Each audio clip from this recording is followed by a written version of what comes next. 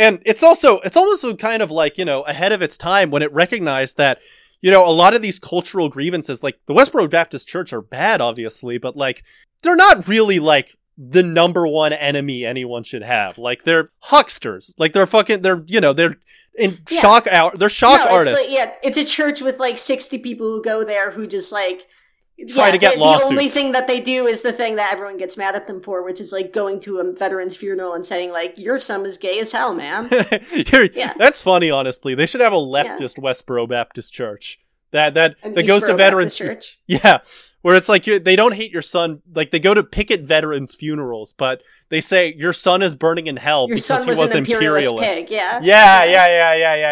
They should have the Eastboro Baptist Church. I like this idea. Instead of God hates fags, they could do God hates capitalists. Yes. There's something for you.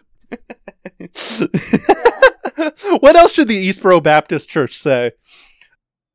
That's a great question. Yeah. Let me look up some Westboro Baptist Church signs. Yeah, I mean, like, they always say, like, Justin Bieber. Are they anti-Jew? They feel like yes! Oh my god, dude. Yeah, so it would be like God is ambivalent on Jews except for the ones in Hollywood and finance. Or no, how about God is okay with Jews but hates Israel. That would be that's a good one. That is what the Westboro Baptist Church would say. Yeah, they could do God hates Zionists instead, although that's a little close to what the Westboro Baptist Church would put on a sign. But yeah, they could. It's the details. It's all about the details. It's the detail. Yeah, they wouldn't put the happy merchant on it instead. They could put Adam Sandler on it instead because everyone knows he's a Zionist. They put H3H3's wife. Hyla Klein. Yeah, dude. I'd be tight to like protest Zionists, but like your number one enemy is Hyla Klein, and not the prime minister of Israel, but just like this awful just YouTube celebrity's ugly wife. Yeah. Oh man. Instead of I see one here that says "Thank God for dead soldiers." They could change it to say like "Thank God for dead managers" or "Thank God for dead war criminals." Yeah. That would do it.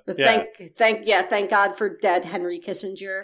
Like instead of doing like Michael Jackson is in hell, they could say Henry Kissinger is in hell soon. They could do that. That'd be a catchy song. Yeah, that'd be a solid one. That'd be tight, man. Or instead of thank God for dead soldiers, they could do thank God of the tradition of all dead generations waiting like a nightmare on the brain of the living.